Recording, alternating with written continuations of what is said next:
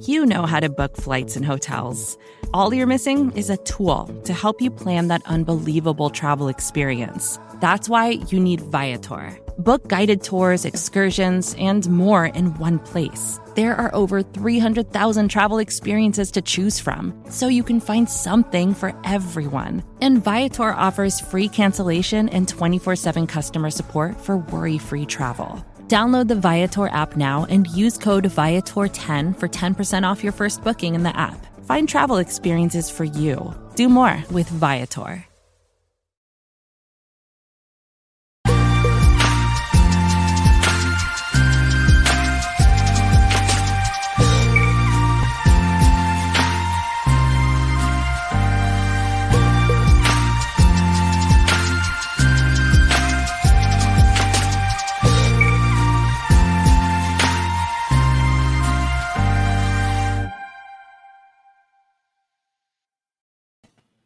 It's Friday. Listener questions live. John Sheeran, Anthony Cosenza with CincyJungle.com and the Orange and Black Insider Bengals podcast coming at you. It's been a gigantic past couple of weeks for the podcast channel, whether it's our own show, having Richmond Webb and Mike Daniels on the program, or Orange is the New Black, Matt Minnick's Chalk Talk, a ton of big guests. It's been a big week, and we're continuing our pre-draft coverage by answering your questions. John, what's going on, man? Happy Friday to you. Happy Friday to you as well. 2 weeks until the draft. Feels like it's been a minute since we've done this. I don't know about you. Like the last 2-3 weeks have felt like 2 to 3 years, maybe because of certain conversations that we've had. But I guess that's how it always is before the draft. But it's nice to get one of these under our belts before the draft. Totally. And, it's weird. We're going to get to some questions we've already got, and then we'll let you know how you can get in touch with us, and we'll get rolling here in just a sec. But it is a little odd. I mean, the Bengals are, in a way, kind of in a win-win-win situation at number 5. I mean, they're poised to basically, if things fall the way that a lot of people think they will, they're poised to take one of, if not the best non-quarterback in the draft. And that's kind of what they need, given that they got Joe Burrow. And then there's this kind of dividing line amongst a lot of people in the fan base in terms of who they want, who they think they should take at number 5. But I'm sure we'll talk more about that. We've got a lot of other stuff queued up. Before we get started, want to let you know we've got a bunch of live ways you can get in touch with us in terms of chats, whether that's on Cincy Jungle's Facebook page, the live YouTube chat. If you want to get in touch with us via Twitter, there's a live chat function on the Cincy Jungle post, so get in touch with us there. You can call or text 949-542-6241. That's available for you, as well as email theobinsider@gmail.com. We're going to hear from our sponsor in just a little bit, but let's get kicked off here, John. I guess I will start it off here with a text from Brandon. Should the Bengals pursue recently released defensive lineman Maurice Hurst of the Raiders? A big guy, pretty productive guy. I think he had a pretty good PFF score, if I remember correctly. But the Raiders have just been shedding all kinds of veterans off their roster this offseason. Is that a guy that you think the Bengals should pursue heading into the draft, maybe opening up the BPA options for him? 100% yes, with the obvious caveat. Like, we have to remember that Maurice Hurst was this potential first, second round pick back in 2018, and he fell in the draft like the 5th round because he had this heart condition that I believe like even Michigan knew about, like something with the EKG that picked up there, and no one was really sure how severe it was, and that's why he ultimately fell to where he was. But he's been in the league for 3 years now, and he's developed as a solid starting defensive tackle. He's got 1 year left on his deal. Now, he was waived by the Raiders, so whoever claims him, if he does get claimed in that time, they take on the last year of his contract. I believe because of performance escalators, he'll be in the range of like $2 million for this year in terms of what his salary cap number would be. But a 1 year deal for $2 million for one of the better young, starting level defensive tackles, 100%. Like, we know that they're going to be interested in that position in the draft, and you might as well, if the guy is healthy, if his heart is fine, it's the number one priority. Like, we want to make sure that he's okay. And, I don't understand why they cut him unless it's something to do with that. So the fact that he's available on the waiver wire in the first place is sort of a mystery, and it's a little bit uneasy considering that was a thing. But if he's 100% fine, absolutely put in a claim for him. I agree with you. He's a player that could bring a lot of value up front. The Bengals have been looking to get some talented young players to add to that defensive front. We talked about that the other day. And the one question I have with Maurice Hurst, basically in the first 3 seasons he has played in the NFL, he's had 1 year where he's played in all 16 games. First year he played in 13, started 10. Second year played all 16, started 4. Last year only played in 11, started 3. He did have a good PFF score, though, John, as I mentioned, just under 78 overall score in those 11 games. So, I mean, he's productive when he's in there. He's a force when he's in there. And I think, as Lou Anarumo and whatnot, as they want to rotate guys in and out and make different things happen up front, probably, this could be a guy you can throw into the mix, affordable deal, kind of like you said, and could be a valuable piece. 100%. Let's go to Facebook. James Hawley in the comments section. Do you guys think that the Bengals make any more moves before the draft? I don't think so, Anthony. How about you? Unless it is a Maurice Hurst.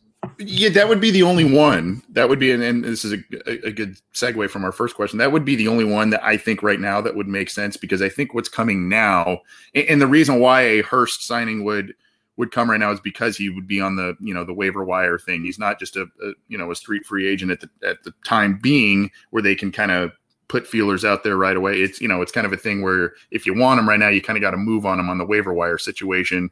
And then if he doesn't get picked up off waivers, then he's kind of a street free agent thing. So my take on that is that would be the only guy that I would think that they would maybe rush for before the draft. I think there's probably going to be some more signings after the draft to see which positions they didn't maybe round out the way they wanted to. Maybe they didn't get certain players they were specifically targeting in the draft, and they want to round out the roster in certain areas. Mike Daniels was a post-draft signing last year who ended up coming in and contributing to the team. So I see kind of some more moves like that after the draft, once they kind of reassess where the roster's at with the draft class. Like, we're getting comments about Nick Easton, the guy from the New Orleans Saints, who I believe the Bengals had interest in. Like, there's no rush to sign Nick Easton. No one is signing up right now and like banging on Nick Easton's door to go get him. Like, he'll be available after the draft.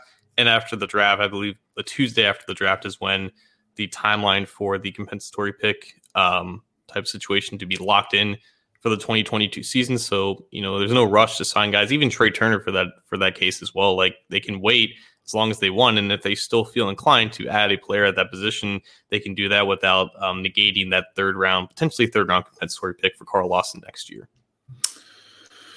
So this is one from Mark Fry on the live Cincy Jungle feed on the post there that we have. Does the return of Frank Pollock as O-line coach mean a more balanced offense between the run and pass game this coming season? Great question. And I think the bigger question too, John, is how big of a cure-all is Frank Pollock? I think we all have high hopes for him. He has a good resume as an NFL position coach.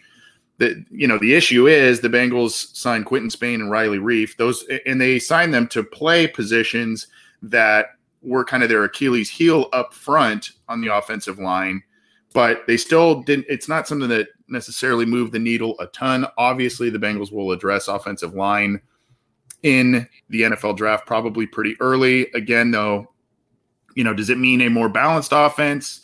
How big of an effect do you think Frank Pollock has to mask some of the deficiencies they have up front? Nobody wants to be unbalanced. Let's just I feel it's such a weird conversation with this, because people think, oh, the teams that throw a lot, they're always bad. Why do you think they're throwing a lot? Because teams throw to score and they run the ball when the game is already settled. That's where you get those deceiving type of records when teams run like 25 or more attempts. Like, every team wants to run the ball well, but that's not the most efficient way to score. So at the end of the day, like the really good teams, like those prime Patriots teams, they always had a balanced running and passing type of game script, because they were successful throwing the ball and they could just run the ball without worrying about scoring. Like, that's just what the data tells us. That's what we see with our eyeballs. That's 100% what it is. Like, I think any team would love to just run the ball as much as they want, but there's a reason why that doesn't always win games. It's because it's hard to score that way.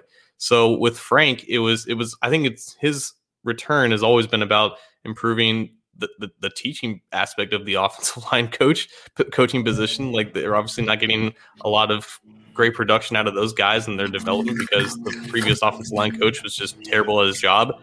That is what Frank Pollack was in there for. And most offensive line coaches in general are the run game coordinators anyway. So it's not like this is some revolutionary type of thing. But no, I think as long as the passing game is as good as they expect it to be with Joe Burrow and this new upcoming trio of receivers, like, yeah, you'll see a naturally more balanced offense because they're not going to be playing from behind all the time and having to throw the ball 60 times a game, which is what we saw kind of last year. You bring up a really good point about nobody wants an imbalanced team. Everybody wants to be able to run the football. And really, this team just performs better when they're able. I mean, look at the Jacksonville game. And granted, Jacksonville wasn't a great opponent last year, but they were able to run the football. They were able to pass the football effectively. And lo and behold, they had one of their best performances of the year last year and got their first win. So, that's what I hope is the Frank Pollack effect. If they get this line to be performing, in that top half of the league, awesome. And if you get to have a reliable run, not necessarily a world-beating running game, but a run game where you go, hey, Joe Mixon's back on that 1,000-yard pace, that 4+ yards per carry. You have, I think, part of the problem last year, and I was thinking about this recently. Part of the problem with Joe Burrow getting hit so often, Joe Burrow, getting potentially injured, and just, the ineffectiveness of the team getting wins and all of that is just the predictability of the fact that they had to throw the ball 40 times, 50 times a game quite frequently. And, they weren't able to run the ball. And so they had their hand tipped to the defense, and it was just kind of tee off time. So I think that while we all want effective offensive line players, some good rookies to come in, I think the teaching aspect, the coaching up aspect that you mentioned of Frank Pollack, I think being that effect and being able to utilize the run game a bit more effectively, creating that balance, I think that may mask some of the deficiencies you have up front. Just being able to run the ball, whether that's concocting good schemes and exploiting weaknesses of the opposing defenses on that front.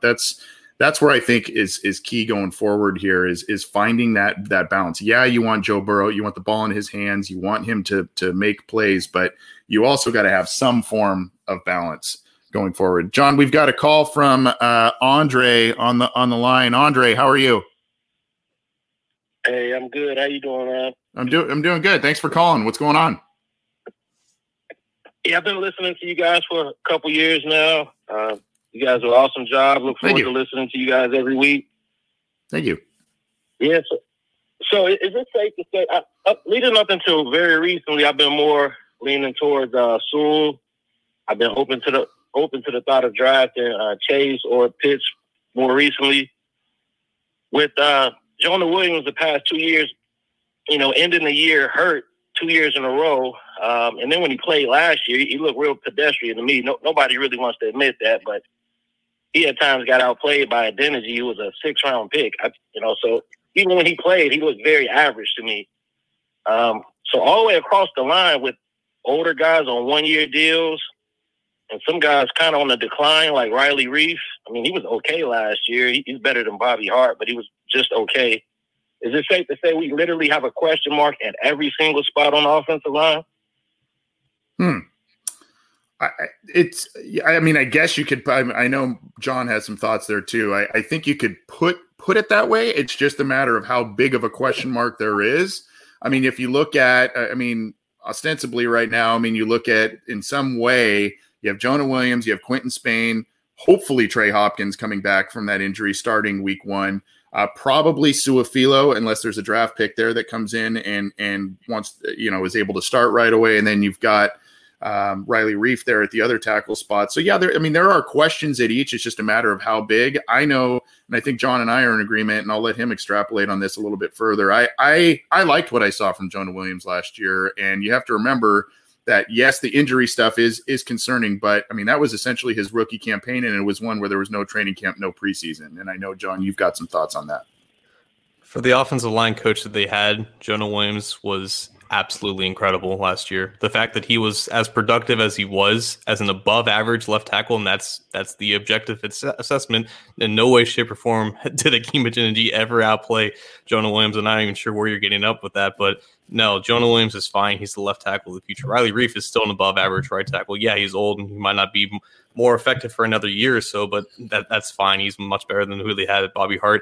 One of Xavier Suafilo and Quinn Spain is going to be fine at left guard. That's going to be a battle, and one of them is going to be okay. And that's all you really needed at that spot. Once Trey Hopkins comes back, he's still a league average center, which is all you need right there. The biggest hole right now, the actual question mark that they have is the right guard spot, because they have no natural player there, and you're damn right they're going to address that in the draft sometimes. So I'm not entirely sure where you're getting 4 question marks there, but I think that's a little bit unfair for that.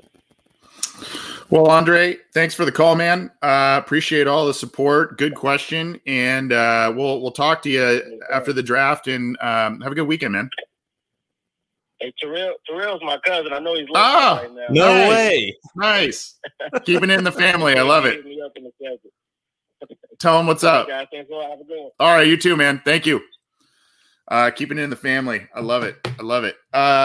Before we get to some more questions, John, do we want to talk about SimBull, our new partner that we have joined up with this season?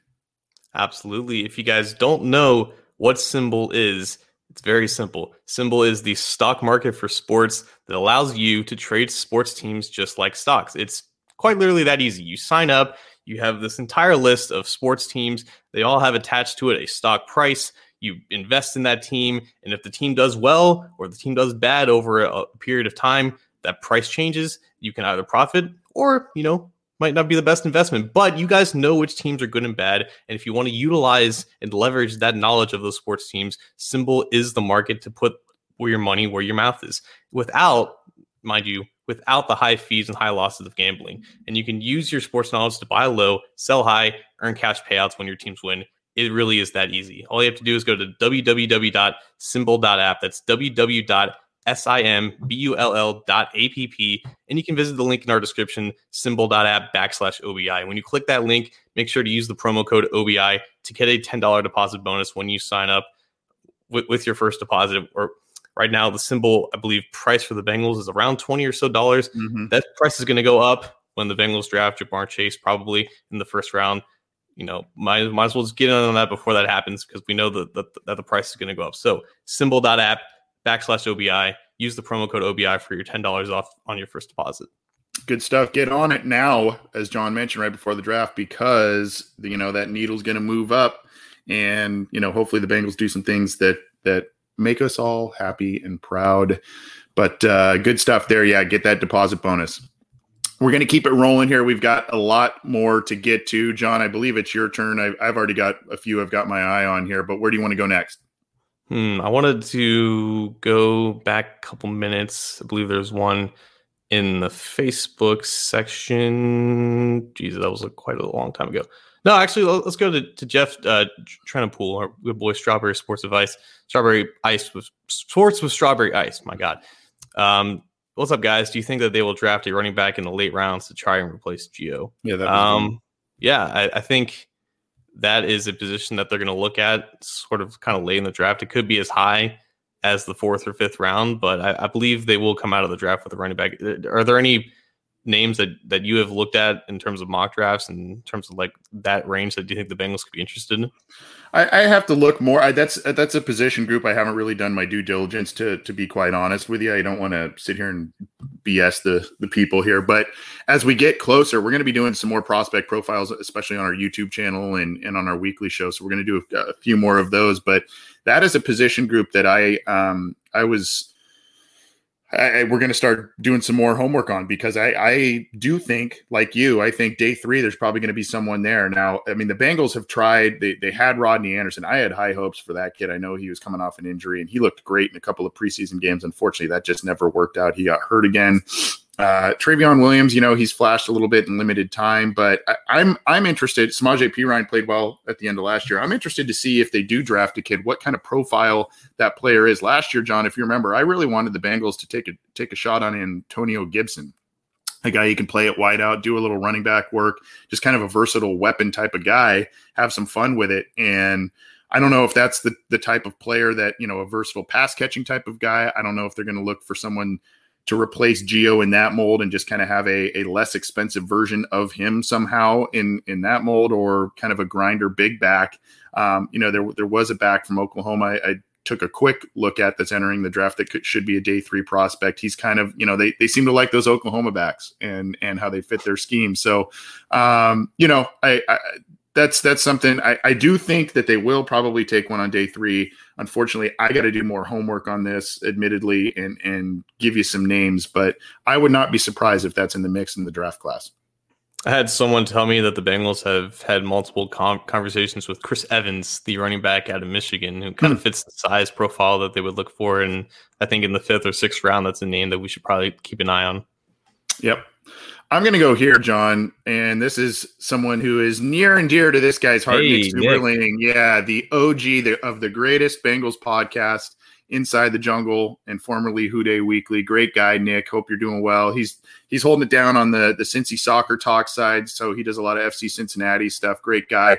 Saying, AC, why should the Bengals stay at 5? Why not trade back, accumulate more picks? They could use a lot better, a lot more of the better players. Well, my thing with it, John, I like theoretically the idea of moving back, because I know a lot of people have their faction of Jamar Chase or Penei Sewell and some even like Kyle Pitts. I mean, for me, the level between who I prefer there isn't really that large. And I still think there's a lot of holes on this roster. If you're able to move back a little bit and still get one of those blue chip players, I'm for that. But if you move too far back and you're not able to get one of those blue chip players, then I think you've really kind of screwed yourself as a team. You got to land one of those 2 or 3 guys.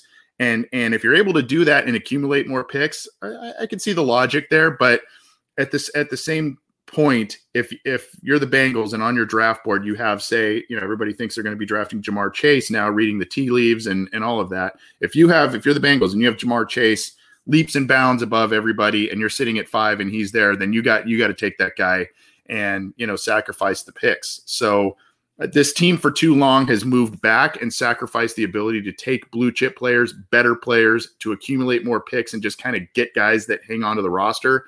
I don't want that for this team. I want blue chip players, guys who will really, really transform this team. That's my thinking. I do get the logic here, though.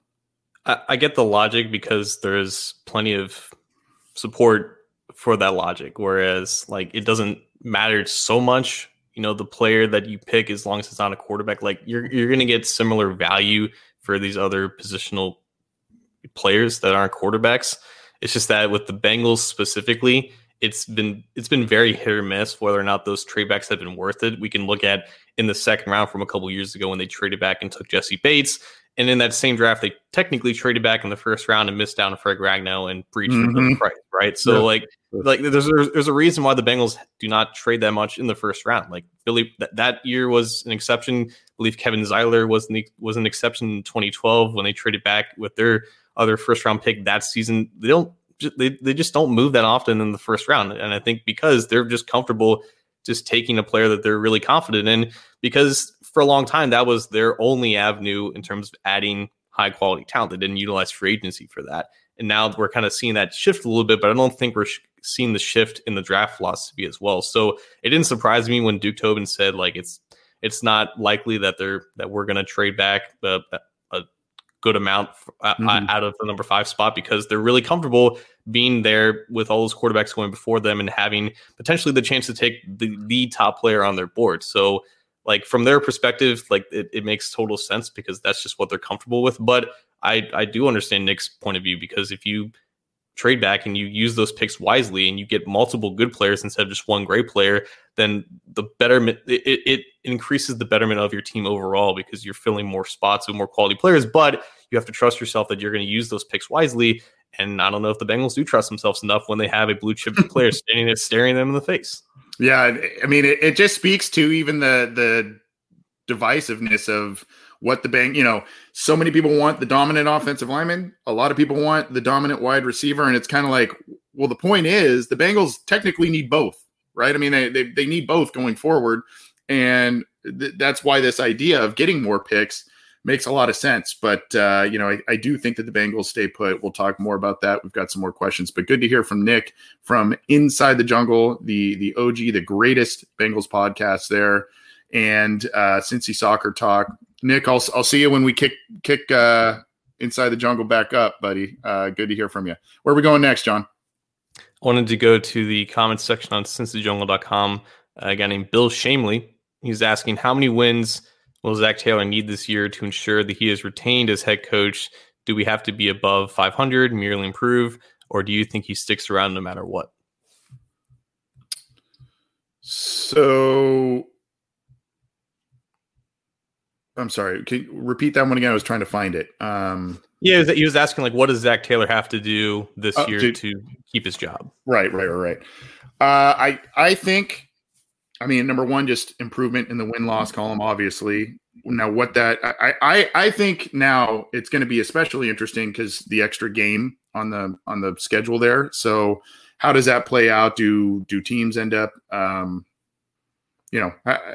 what does the playoff picture look like? Last year they added in that extra playoff spot as well. So, I think if the Bengals are kind of in the hunt, at least in the middle of the season, late in the season, I think that bodes well for Zac Taylor. I think if you're seeing a lot of growth and improvement from your most important and young players, Joe Burrow, T. Higgins, whoever these rookies are, I think the important thing, though, too, John, and I know a lot of people will chalk it up maybe to player speak, but you tweeted it out a little bit. We heard about it on the interview from Mike Daniels. A guy like that is really backing Zac Taylor. And it sounds like a lot of people in that locker room are really backing Zac Taylor and the vision that he is trying to create in Cincinnati. So it's just a matter of, will the Bengals let him see that through? And I think they will. If there's, if we're seeing a season that's 7 wins or so this season, I think you're going to let, I think they're going to let him see it through, another year or so. He needs to make it out of the first 2 months with like more wins than he's had in the past couple of years. If he does start like a 2-5 or 2-6, and they have like a week 8 bye, I would be expecting him to get his walking papers at that point. Like his seat is scorching hot, and I think this is why, in part, that Chase is probably the pick, because they can see that the offensive line is decent enough, and we can add it later in the draft when the value is there. But Jamar Chase replacing AJ Green in that role, it just makes the team better for right now. And while that may not be the exact process that you want in the draft, it makes sense for a coaching staff that knows all of their jobs are on the line right now. And like Zac Taylor is not going to make it out of this year with less than like 4 or 5 wins like he's had in the past couple of years. They need results, and they know that implementing Chase in this offense with a second rounder, third round offensive lineman starting at right guard, that would probably get them further than Penei Sewell and a giant question mark at receiver, because as we've seen, having that receiver is incredibly valuable. And Duke Tobin and the Bengals know that, having AJ Green for the past 8 years when he was healthy. So I think that is along with the mindset, and also it kind of answers this question. They need results quickly, and I think they're going to take the approach that best accomplishes that. The Bengals, say what you will, but the Bengals have given Zac Taylor a lot of rope to either pull the team out of mediocrity and out of really below average play, or to hang himself with it, right? They allowed 2 really, really big forays into free agency in back-to-back seasons. They let him pick, quote unquote, his quarterback and everybody's quarterback, Joey B, number 1 overall. They've got a number 5 overall pick, and they kind of said, look, man, you've got 6 wins the last 2 seasons, and we're spending money now. You've had high picks. We're going to let you do your thing, but and we're doing things out of our comfort zone, so to speak, and we're going to give you all this leeway, but at some point that rug's going to be pulled out from under you if you aren't performing. And it could be this year, but I do think that we will see some solid improvement. I don't necessarily expect a playoff team or anything like that this year, but I do think that this is going to be a much more competitive team. I think they've shored up some areas, even if it's short-term answers like on the offensive line. I think they've put some Band-Aids on some spots, and then hopefully they can supplement those with people that they are going to groom into future starters. Before we get into more questions, we'll be here a little bit longer. Just want to remind everybody to subscribe to our show and our podcast channel wherever you get your podcast, whether it's our YouTube channel where you get our stuff or Matt Minnick's Chalk Talk, whether it's on the audio streamers of your choice, iTunes, Google Podcasts, Stitcher, Spotify, iHeartRadio, all the major ones. Subscribe to the channel, get our show, get Matt Minnick's Chalk Talk and Orange is the New Black. Some really cool stuff, if I do say so myself, has been coming out over the past month plus, ramping up for draft coverage, and we appreciate the support from everybody there. This episode is brought to you by Shopify. Whether you're selling a little or a lot, Shopify helps you do your thing, however you cha-ching. From the launch your online shop stage, all the way to the we just hit 1 million orders stage. No matter what stage you're in, Shopify's there to help you grow. Sign up for a $1 per month trial period at shopify.com/special offer, all lowercase. That's shopify.com/special offer. With threats to our nation waiting around every corner, adaptability is more important than ever. When conditions change without notice, quick strategic thinking is crucial. And with obstacles consistently impending, determination is essential in overcoming them. It's this willingness, decisiveness, and resilience that sets Marines apart. With our fighting spirit, we don't just fight battles, we win them. Marines are the constant our nation counts on to fight the unknown. And through adaptable problem solving, we do just that. Learn more at marines.com. I want to go here, John, and this is not one that's, I guess, overly visible on some of the other ways we've said to get in touch with us, but Tony Kovitz it actually responded to the Cincy Jungle Twitter post here. You said that we both said that in all likelihood it appears that Ja'Marr Chase is going to be the pick at number 5. He writes, I would like to pose a question to you and fans alike. If Ja'Marr Chase never played with Joe Burrow at LSU, would everyone still be so high on him? He is an excellent receiver, but 6-foot wideouts are a dime a dozen. Kyle Pitts is a game changer and will dominate, and Sewell is a monster. Well, we can safely say that Tony is not Team Chase based on that one there. I think, look, I think more Bengals fans are aware of who Ja'Marr Chase is, how he performed because of the way that they played together at LSU and the stats that they put up at LSU. I think that awareness level is higher just in general. But I do think that the athletic profile and the fact that the Bengals have multiple needs at wide receiver, I mean, I still think that this guy would be on the Bengals on Bengals fans' radar, on the Bengals' radar at number 5, whether or not he played with Joey B at LSU. It really is the height. Like, it's so stupid, but it really is just the height. Like, maybe as someone who's 5'10", but is actually 5'8", claims he's 5'10". Like, maybe it's the what is it called? The Napoleon syndrome or something like that. Yeah. No, like, people don't think Ja'Marr Chase is rare because he's only 6 foot. Devontae Adams, Justin Jefferson, AJ Brown, Stephon Diggs. Those are PFF's top 4 receivers last year in terms of receiving grade. Not a single one of them is above 6'1". Like, this isn't like Matt Waldman explained this really well on the Underdog Fantasy podcast. Like, the NFL went through a phase, and NFL teams went through a phase where they were just eyeing these 6'4", 6'5" receivers, and they were overdrafting these guys based off of size because you had the Julio Joneses and the AJ Greens and whatever, dominating like a certain part of the NFL, and teams wanted to emulate that. The game evolves so quickly, and it's not just about size. Like, Ja'Marr Chase, maybe 6 foot. He plays taller than that, first of all. He's got a 41-inch vertical, and he never loses a jump ball situation. But because he doesn't, quote-unquote, look the part, people don't think he's that rare of a prospect, when in reality, we don't see every single year a player who's objectively a top 10 player with tape and has 1A athleticism and 1A production. All 3 of those things in one prospect, we haven't seen that in multiple years in the draft. I think Tony Pauline of Pro Football Network said like Chase is his 4th ranked wide receiver since 2003, with only like Calvin Johnson, Larry Fitzgerald, and Roy Williams ahead of him. He's a rare prospect, and it sucks that he's not being labeled that because he's only 6 foot. Yeah, the height, like you said, some of the facets of the athletic profile kind of make up for him not being a 6'4" type of guy, an AJ Green type of build, if you will. And I mean,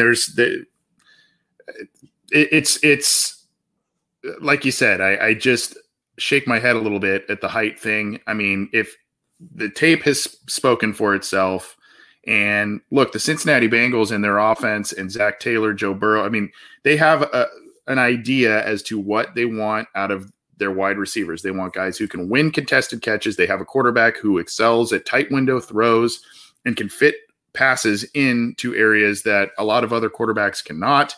They've got a guy in T. Higgins who is also a contested catch type of guy. And I mean, that's what they want out of their wide receivers. They were hoping to get that out of AJ Green last year. It did not work out. And so now they need to bring a guy in who excels in a lot of these areas. In the facets of the athletic profile that we saw at his pro day workout, that speaks to playing bigger than the size. I mean, it really does. The vertical jump and the broad jump and all that kind of stuff, along with the tape, that speaks to that. So, again, for me, I like a lot of the options up top, the 3 big options that are talked about, namely the 2 big ones that are talked about, Chase and Sewell. I like what the Bengals have in terms of options at number 5. And I really think that Jamar Chase is head and shoulders above all of the wide receivers in this class, and is one of the better ones that has come out in recent memory. So where are we going next, John? Your choice. Let's go to the YouTube comment section. Josh Whited from a couple minutes ago, he's asking basically about, how deep are the wide receiver and offensive line positions, and if that's going to make their decision in the first round. And I think this is an interesting question to pose, because it's not just about like just the basic wide receiver offensive line designations. There's specific types of players at both positions that are really deep in this draft. And I think it's part of why the Bengals would prefer to go wide receiver with Chase in the first round, is because there's a lot of receivers who are going to get picked in rounds 2, 3, and 4, but not a lot of them fit the type of receiver that the Bengals need. And I think that's what makes Chase more exclusive and more valuable in this specific class, because a lot of those guys in the 2nd and 3rd round, you got Rondale Moore, Elijah Moore, maybe Rashad Bateman. Like, those guys are mainly slot receivers, and the guys who play on the outside, they don't have that burst and explosion that a guy like Chase does. So this receiver class is deep, but it's mainly comprised of guys that the Bengals really already have, either big body guys who can win contested catch situations, or guys who don't have a lot of experience playing in that X spot, playing on the outside. And with the offensive line, it's almost a similar situation where, it's a deep offensive line class, but there aren't a lot of true prototype tackles that you see in Penei Sewell, which also makes him an exclusive commodity in this class. And when you get to the 2nd round, a lot of those guys who are going to be available, they're mainly guards, or they project better to be guard, right? And I think that is what keeps Penei Sewell in the conversation up until the draft. But because the Bengals have a more definite need at receiver than tackle right now, it might make them lean one way or the other. Good point about the tackles that may translate better to guard in this class. And I think there are a lot of them. And there are probably teams that view, maybe those small school guys we talked about on Wednesday. There's a guy I really like out of USC, Elijah Vera Tucker. He's a guy that's tackle/guard, right? I mean, he's kind of a guy that a lot of people think he's a guard. Maybe in the future you can groom him to be tackle, but a lot of those types of players. And like you said, that is why a Sewell is a guy who, by the way, in case you hadn't read, he has been specifically working out at both tackle spots in case a team, whoever picks him, asks him to play either spot. He is willing, or I guess working to do both. But I mean, he is kind of the prototype of the class. High ceiling guy because of his age and athleticism and whatnot. But I agree with you. Hard to disagree. And like I said earlier, I think the tea leaves are saying it's going to go one way and make some people happy at number 5 and others maybe not so much, but we'll see what happens. Was there something in the comment section this was a good one. Depressed Bengals fan in the live Cincy Jungle chat. How do you guys feel about our defense? Is it better than last year, the same, or worse? Well, you hope it's better. And I think you hope it's better because the fact that the Bengals are getting so many guys back from injury. You got DJ Reader coming back from injury. Trey Waynes, who didn't even play a snap last year, you hope that he comes back. But you lost William Jackson. It's kind of a, well, you lost this guy, but you brought in this guy. You're getting this guy back, but you lost this guy. So I would like to think that at a minimum, it's a push.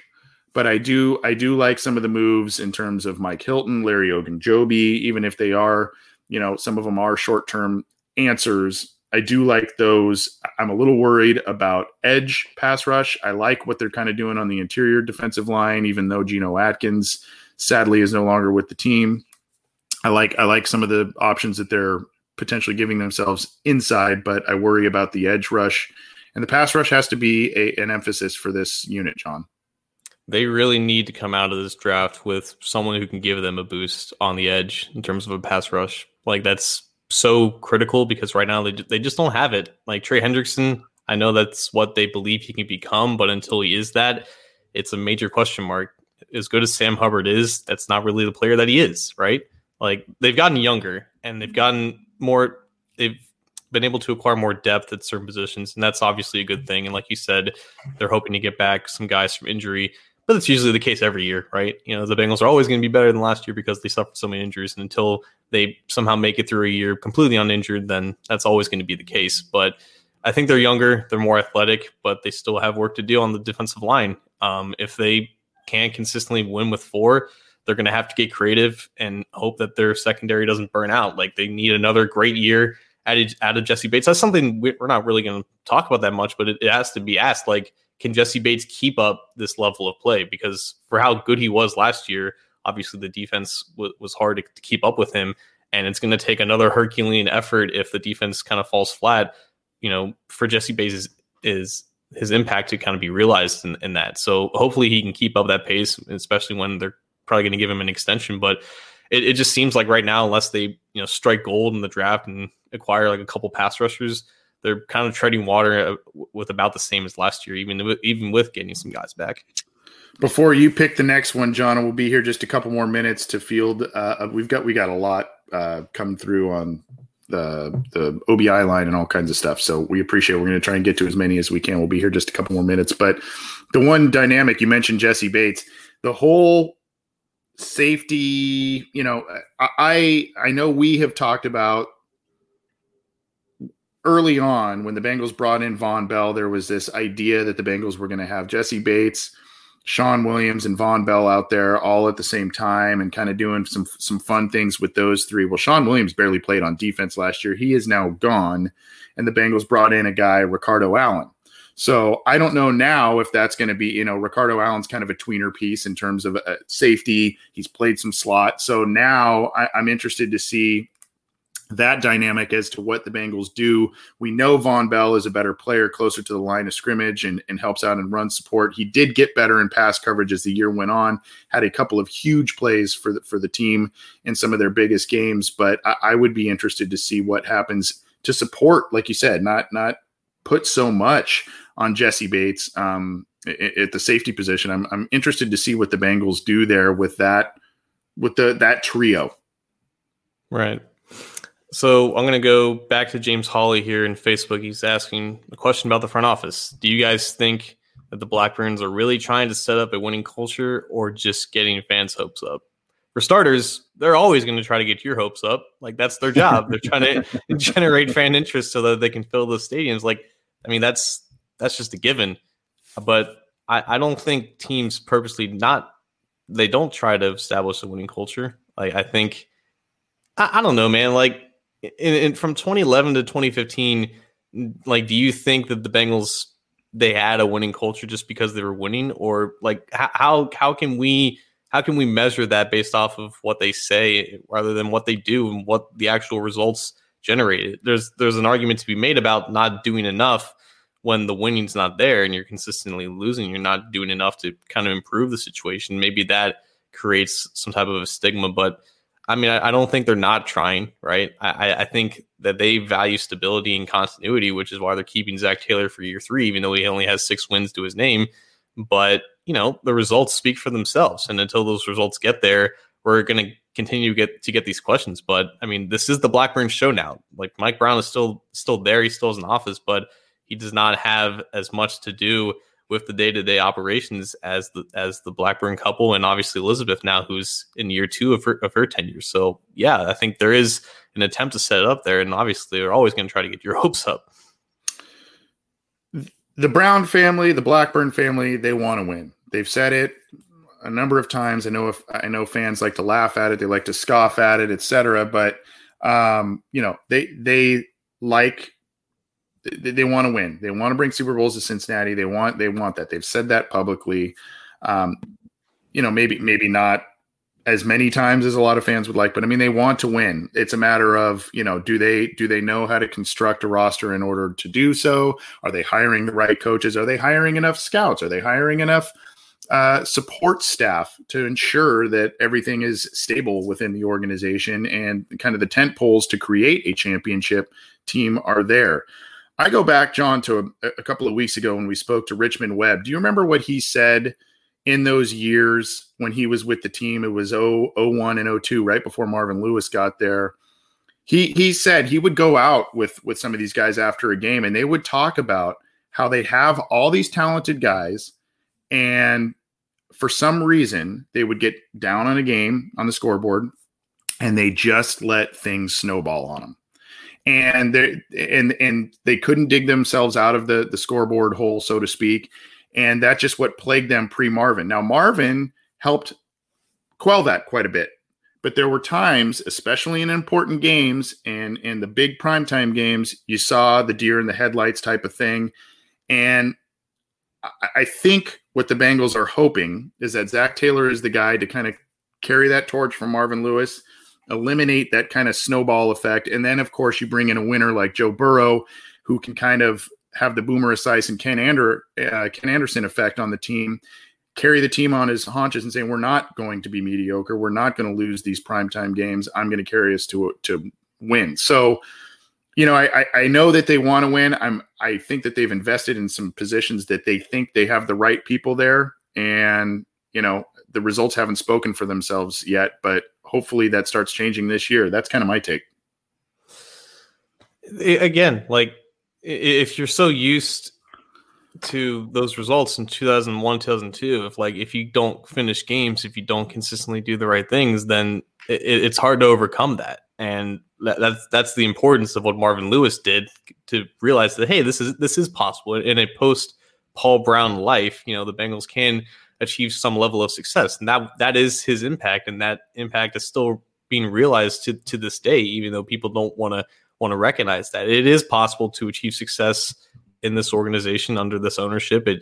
Unfortunately, they just have to be really lucky, and I think they're counting on a lot of that luck, but also to get the right people in the building. That's why they've went out and been drafting a lot of team captains, and that's why they invested so much in Joe Burrow. They're putting his face everywhere in Cincinnati for this exact reason, to hope that he is the guy to kind of catalyst this whole effort into being something special. And they still believe in Zach Taylor to do that. And until he proves that he can't, that's what it's going to be.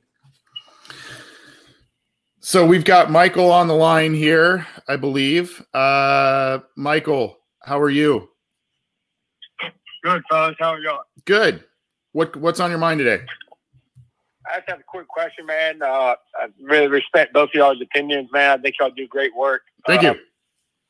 My only opinion or question was, if you could only fix one in the draft this year, you couldn't fix both of them, but for sure you could fix one of them. Offensive line or pass rushers. Obviously, with Chase being the first overall pick, which side do you go? If you could go back-to-back linemen in the second and third, but pass on the pass rushers this year with it being I guess I would say a weaker pass rushing draft. Would you do that, or is it necessary to try to maybe get one offensive lineman in the second. And then if you take the lineman in the second, then you 100% have to go pass rushing in the third. I just think if you go back-to-back linemen in the second and third, you're bound to hopefully at least hit on one of those guys. And then your offensive line maybe isn't set, but it's gotten tremendously better. So has your wide receiver position. I'll hang up and listen, guys. All right. Thanks, Michael. Appreciate it. First of all, I appreciate it. I apologize if I was not on mute when I answered that call. I thought I was, but maybe I was not.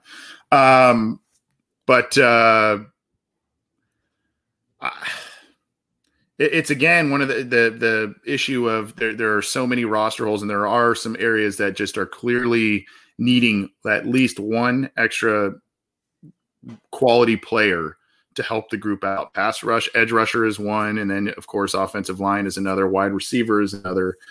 I don't know, man. I guess I would lean. I think the question was, if the Bengals go offensive line in the second round, do you forego pass rush in the third to get another offensive lineman? I would probably go pass rush in the third if someone's there worthy of the pick. Well, before the draft, that is the ideal plan, right? To hit on the most positions with, the right picks in order to improve the team overall. Hey, shout out Malik Wright. What up, man? I think that is the plan, going into the draft, but plans change when the draft actually happens and certain players get picked and the board shifts according to what the other 31 teams do. That's what it is every single year. That's why you see some surprise picks, because all of a sudden, after this certain position group gets, pillaged from other teams ahead of you, another position group becomes more attractive because those are the best players available. So like we talked about the offensive line class this year in the second round, because the odds are there's going to be a really good offensive lineman available in the second round for them to pick, and then he can potentially start at right guard. And then if it so happens, they could be targeting a defensive lineman with that third round pick, but if there continues to be quality offensive linemen available and they are at the top of the board, there's no reason why they shouldn't do that. There's no reason why they shouldn't double down at that position, because they still need offensive linemen. Like, you should not take players just for their positions. Like, if you do that consistently, you're going to end up kicking yourself in the head, years later, because at the end of the day, you should just pick the best players that are there, and you should obviously prioritize which positions you need, but you don't want to just take positions for the sake of taking positions, because unfortunately you're going to look back in years later and say, why didn't I just take this player? He's so much better than the other player. I know I needed a player at this position, but if the draft happens like that and there's just still quality offensive linemen there in round 3, I think you just have to boot defensive line to day 3 in that case. I agree with you. I just, again, it's who is worthy of that pick. And I think if there is an edge player that, is better than the off. Unfortunately, when you're a team that is in a rebuild, your first couple of drafts potentially are a little bit more need-based than best player available based. I know that's not the ideal situation and how a team necessarily should always operate in a draft, but unfortunately, sometimes there are just clear deficient areas on a roster that you need to get a good player at.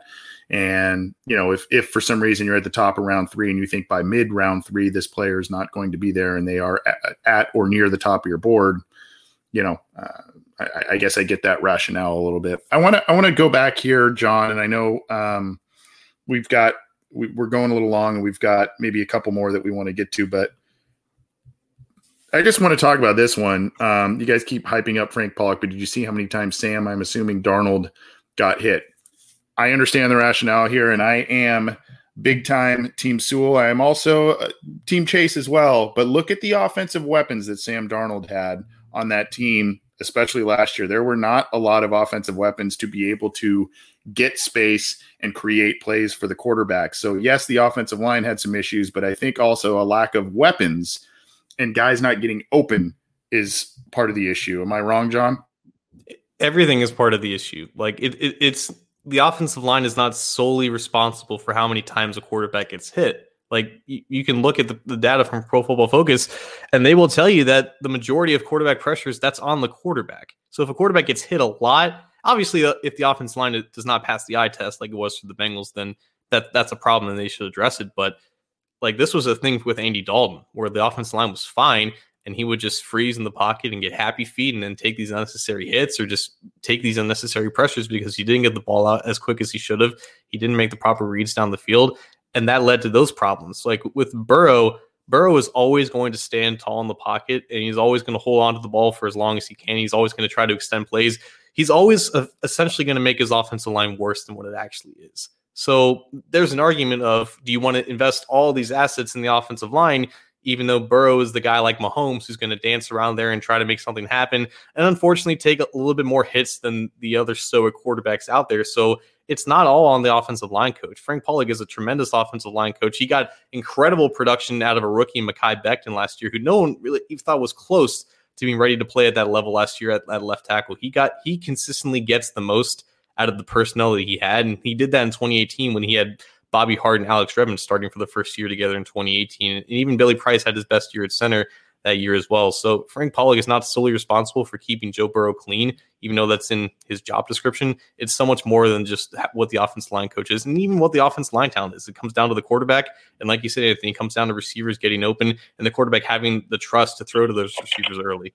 And you got to remember, Joe Mixon was absolutely revved up at the announcement of Frank Pollack coming back. So obviously there is an effect in terms of the run game. John, you know what time it is? It's Terrell time. It's Terrell time. Terrell, what's going on, buddy? We heard from your cousin Andre a little bit earlier. How you doing, bud?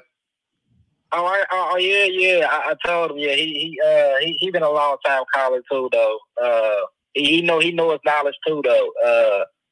But I just gotta say that Mike Daniels interview yesterday, the other day, man, that was A+.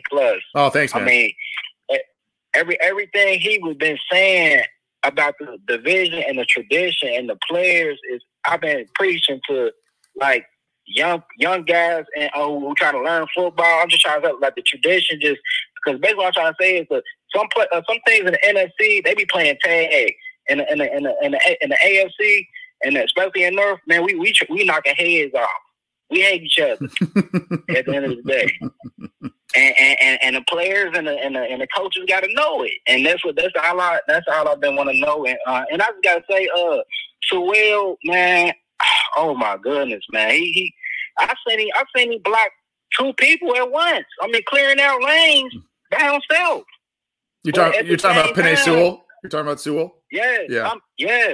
Yes. I mean, it's just a hard fight, but this at the end of the day, this I feel it's if we lose out on Sewell and do get Chase, I feel like it's more replacements in the linemen than more replacements with receivers.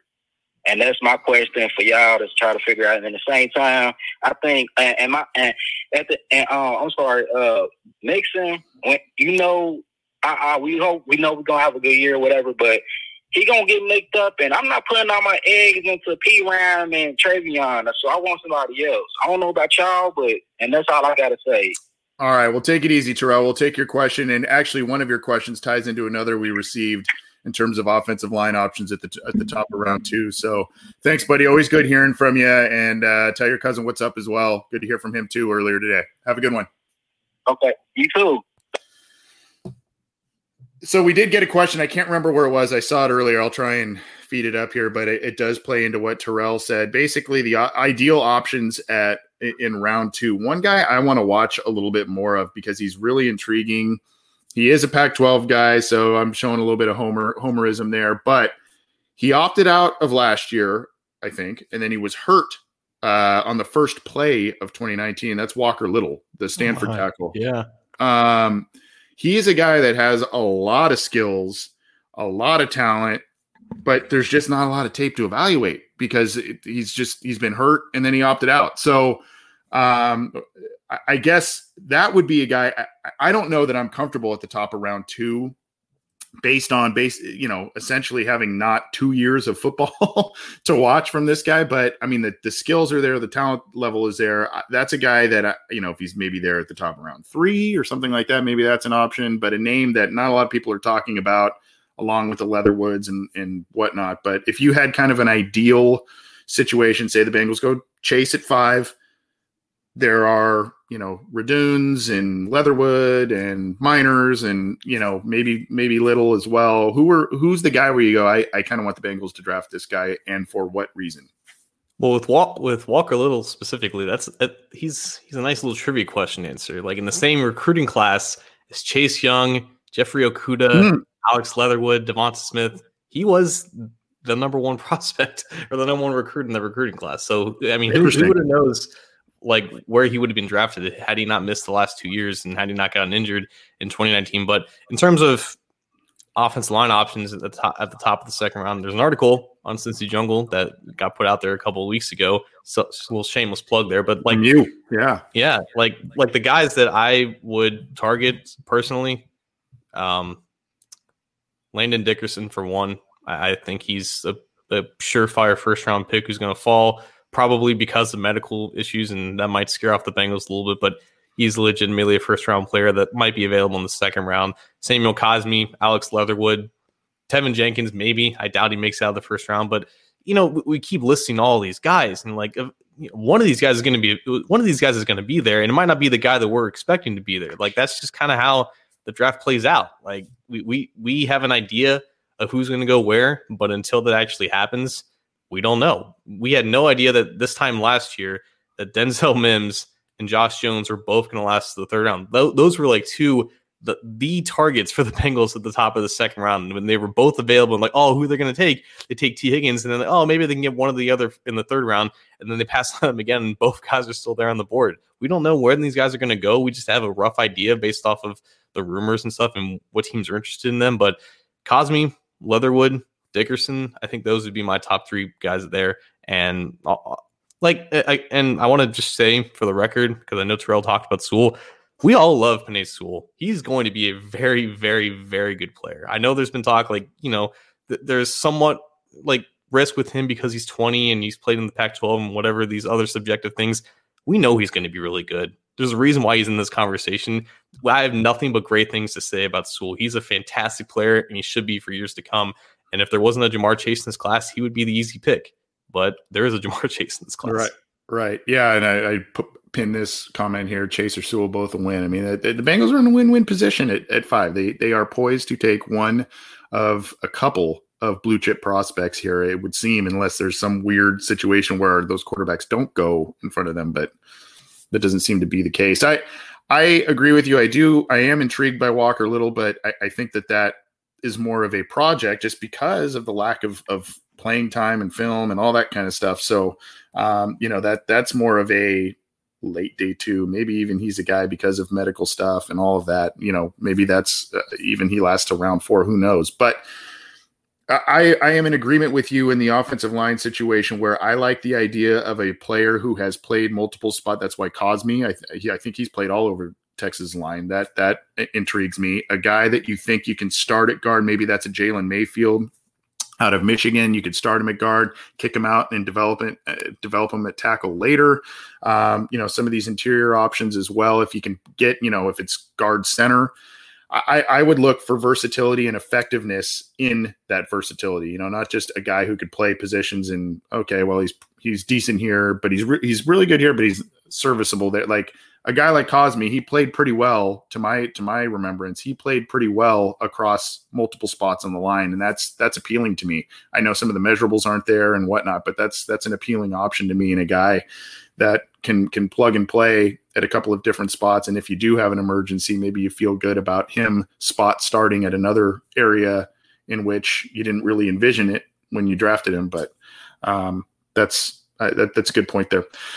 John, I think we'll get out of here. Are there any other questions that are catching your eye before we pop on out of here? We tried to get text and call and Cincy Jungle posts and Facebook, YouTube, all that stuff. We tried to get all the bases covered there, but was there one that you wanted to get to before we hop on out of here?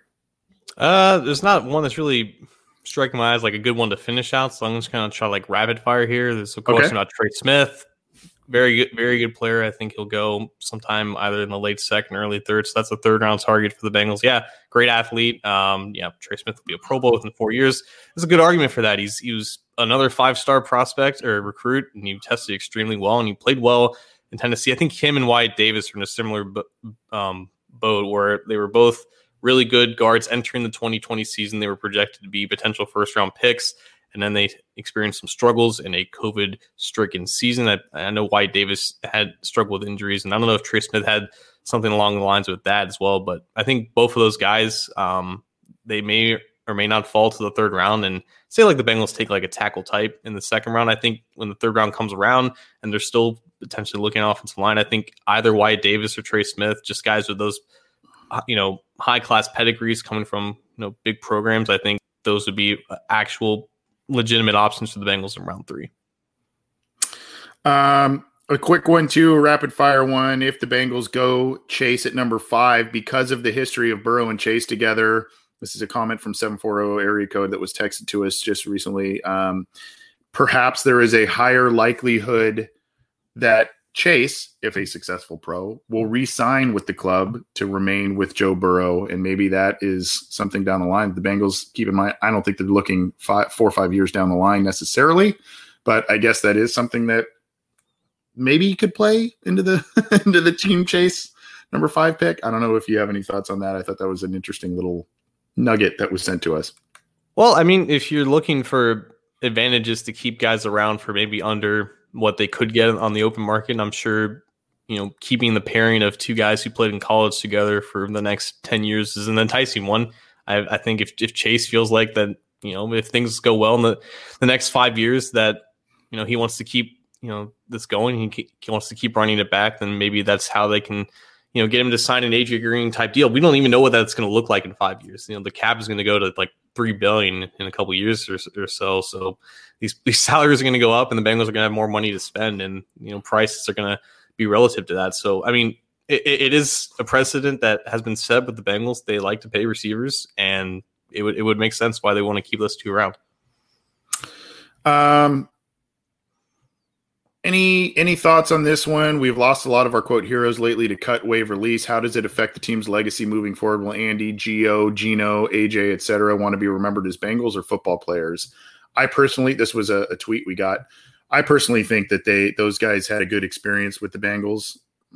Maybe not in the last year or so with Zach Taylor showing them out of the door, but I think those guys had good experiences overall and had a lot of success, a couple of which have Hall of Fame type resumes to their name with the Cincinnati Bengals. So I would assume they would like to be remembered as Bengals. I assume a couple of those names will be in the Ring of Honor at some point down the road. But your thoughts on that?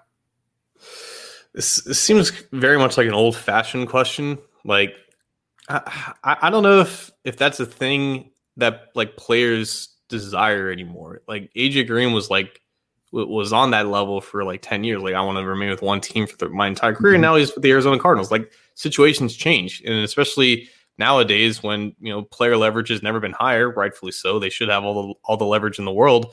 Like, I think it's mainly just about players maximizing their opportunities and their future and potential earnings. And sometimes that doesn't involve staying with one team and being loyal to a certain team, because no matter what, teams are never going to be 100% loyal to their own players. Like the Bengals definitely proved that this year. Gio was a quote unquote surprise, even though there was definitely logic behind it. But the fact that they went out and, freed up cap space and made that positional spending like more reasonable for the running back position, like the fact that they went out and did that, it spoke volumes to them evolving into this modern age of team building and roster construction. So I don't know I can't speak for those players, but I think just now when, it's just normal for players to just go for where they get paid the most and where they get the best opportunities. I don't know if that's a thing that players really think about now as much as they used to.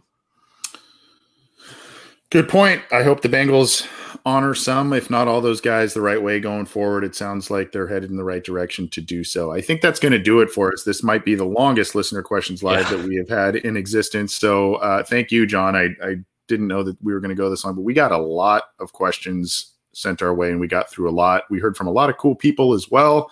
Sorry if we didn't get to yours. We tried to get to as many as we can on all kinds of different platforms. Keep sending them our way. I do have to give a public apology here to it was Dan in Tennessee. He had been sending us a few, and we never got to them. Unfortunately, didn't send one today. We were trying to really make an emphasis to get you on the air here, Dan. So send one. We'll get you on in the future. We apologize we didn't get to yours the past few. But before we get out of here, again, I'm going to share this here. Just want to remind everybody to take advantage of the partnership we have with Symbol. You can see there, symbol.app/OBI rather, SIMBULL.app/OBI, and you can get a $10 deposit bonus when you sign up there. So thanks to them for partnering with us. And thanks to you, John, for all of your insight, your great stuff, all of our callers. Have a good weekend, bud. I know this was a long one, but a really good one. So have a good weekend, man. Have a good weekend as well. We got a lot coming next week as the draft kind of ramps up. And also we got potentially some jersey content that we'll be showing you guys at CincyJungle.com. Yeah, maybe. Take it easy, everybody. Thanks for all your questions. We'll see you next time.